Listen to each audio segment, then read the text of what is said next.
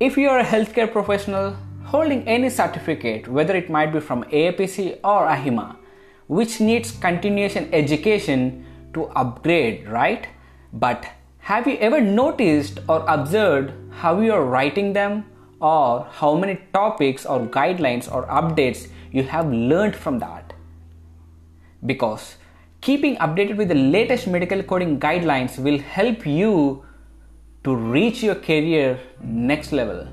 We have a perfect platform, which is AAPC, which supports all the members to maintain a standard knowledge by providing various topics and related scenarios, no matter whether you are taking free or paid CUs. But I would recommend from now, just notice what you're learning from that assessment monthly or quarterly whenever you're writing, because it mostly covers all the updates which we need to apply in coding professional daily basis. Continue to enhance your coding skills.